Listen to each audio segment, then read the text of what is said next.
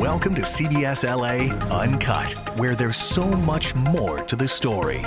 Hello, I'm CBS Los Angeles news anchor Pat Harvey, and each week we're taking a look at a story you've seen on the news to take a deeper dive. More interviews, more insight, and more information. We're excited that you're joining us for this episode, Mind of a Mass Murderer. They tell me that they wanted to make a mark in history. You're going to be hearing from one of the world's leading experts in criminal behavior, a man who has interviewed countless mass murderers.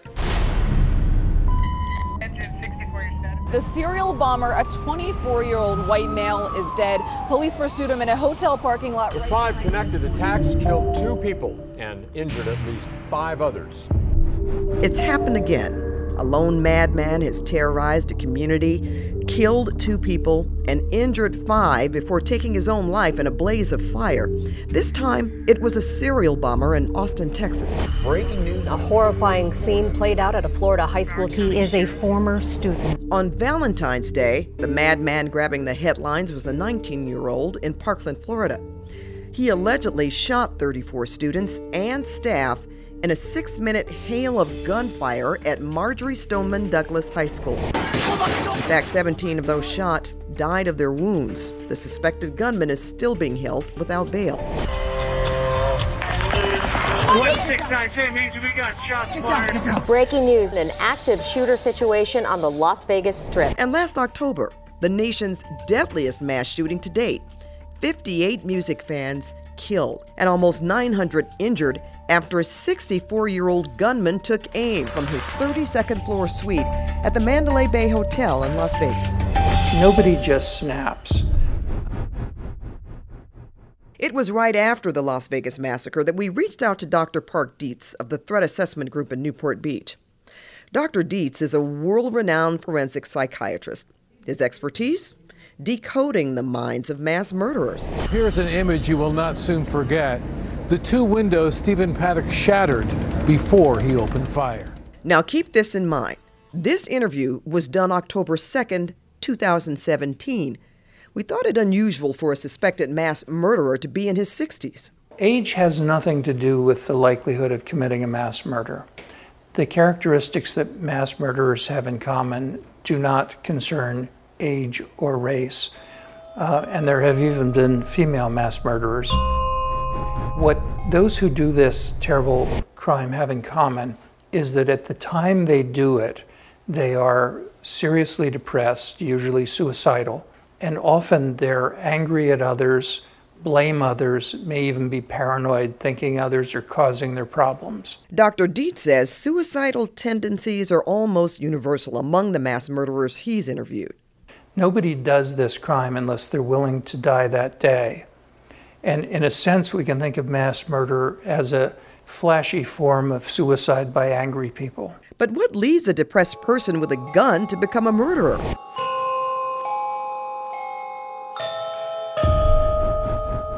Las Vegas shooter Steve Paddock's father was on the FBI's most wanted list in 1969. Producer Jerry Constant asked him about that. Is it significant that his father was on the FBI's most wanted list? It's really interesting that the suspect's father was on the FBI most wanted list, but the meaning of it is not necessarily obvious. We do know that criminality is heavily familial.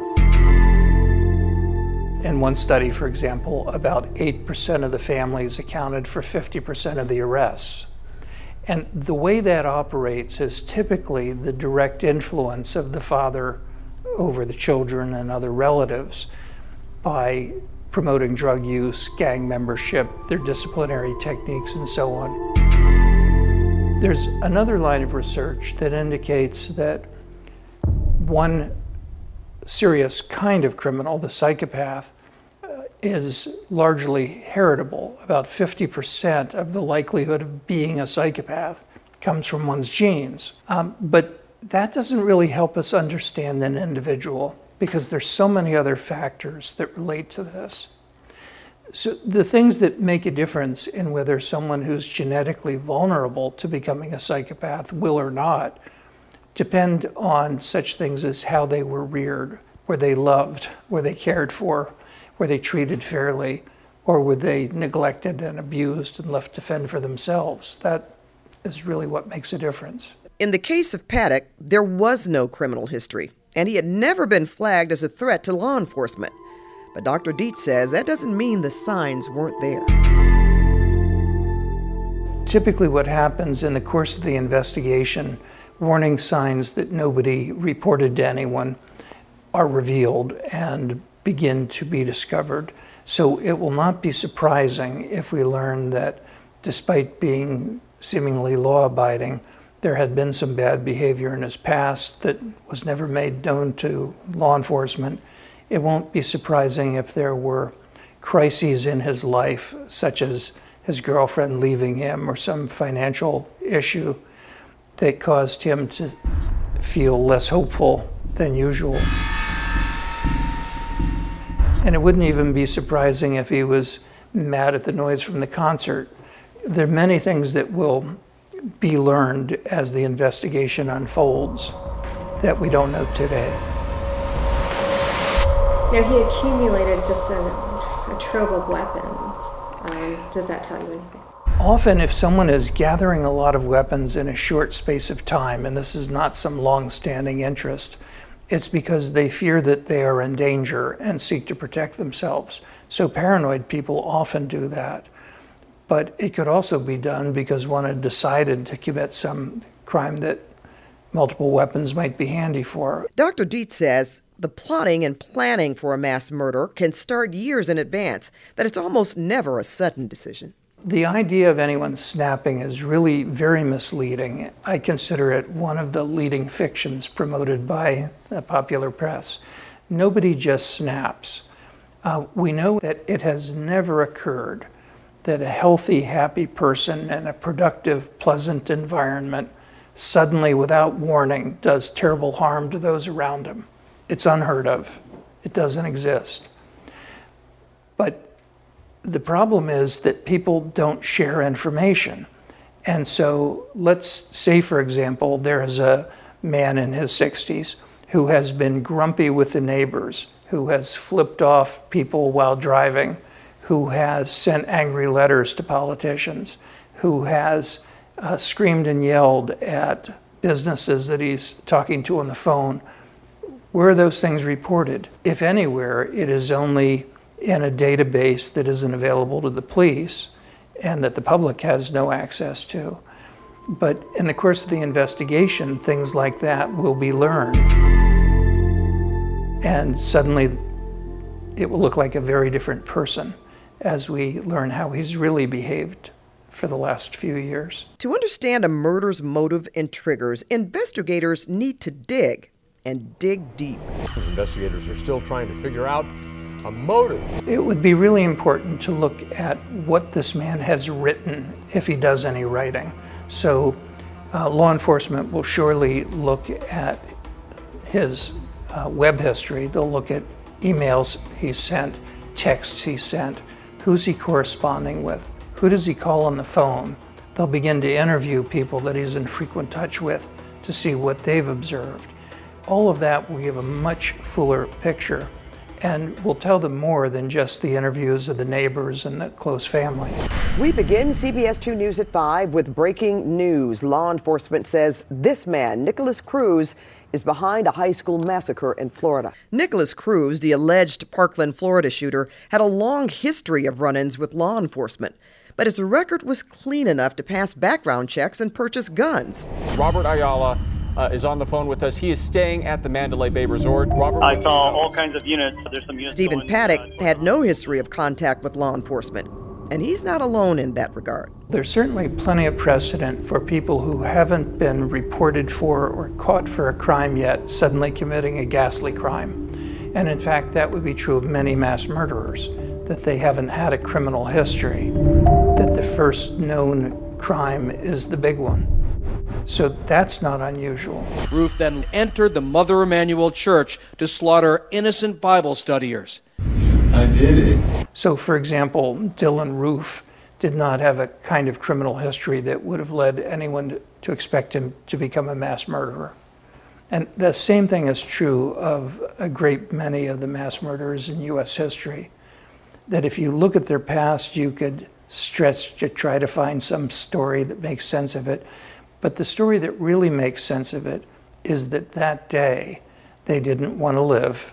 They were angry at other people, and they were able to carry out an attack they thought would give them notoriety.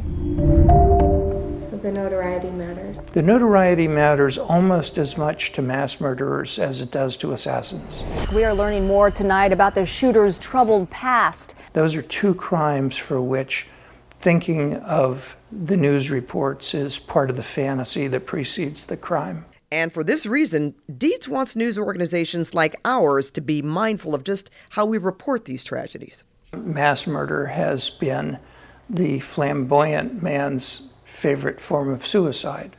And every time we give them massive news coverage, we remind all the other depressed and angry and paranoid people that that's a way to go out in a blaze. It's marketing. It's marketing for mass murder. Normal people, of course, won't be moved to do it. They'll just be sad or traumatized. But people who are at risk of doing a mass murder can be moved to action by the news of it they watch.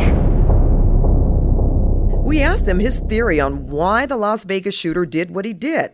Why was he possessed to shoot so many people he'd never even met? I think he was willing to die or wanted to die. I think he had his eye on the publicity this would get, maybe even the body count. And we may never know all the details of that. I say this based on others who've survived the attack and whom I've had a chance to interview. They tell me that they wanted to make a mark in history, that this was the way to have some effect in the world, that this was a way that people would know their story and how so-and-so had screwed them over. Dr. Dietz says mass murderers often have fantasies about how their own death will play out. They often imagine that they will have a chance to watch the reaction of society and the world and the press and their families to their death and to what they've done. And they may believe that for spiritual reasons or not, but it's a very common set of beliefs that somehow they'll become aware of what goes on after they die. Dietz says without a good understanding of what drove the last tragedy, it's impossible to stop the next one. One of my big concerns always is prevention. How can we prevent? Now, within an organization like a school or a workplace, we can spot people who are at risk of doing this long before they do it, preferably before they even make threats to do it.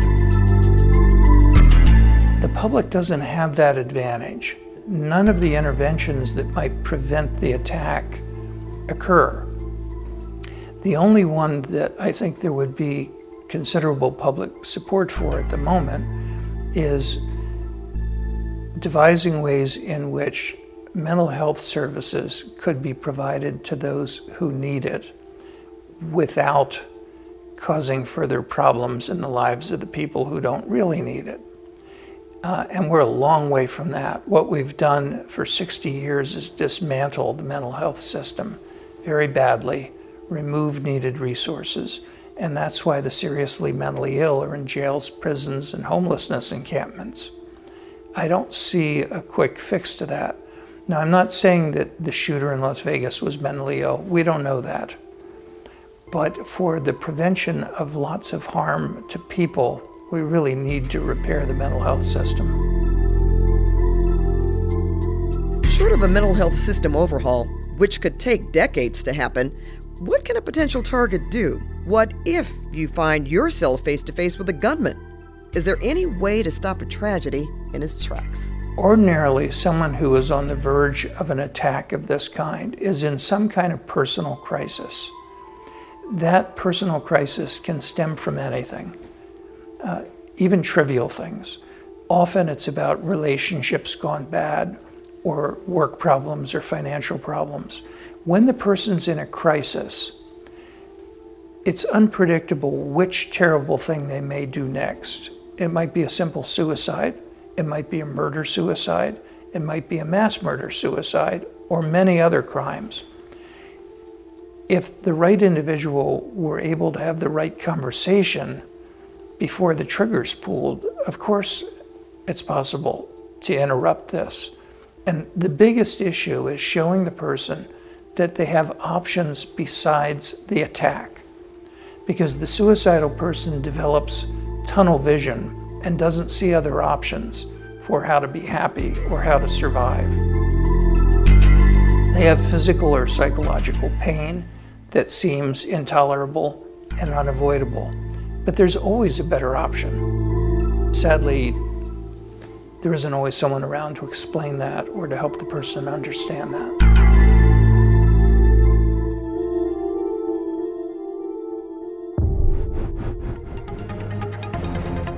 Thanks for joining us today. We'll be back next week with a new episode of CBSLA Uncut.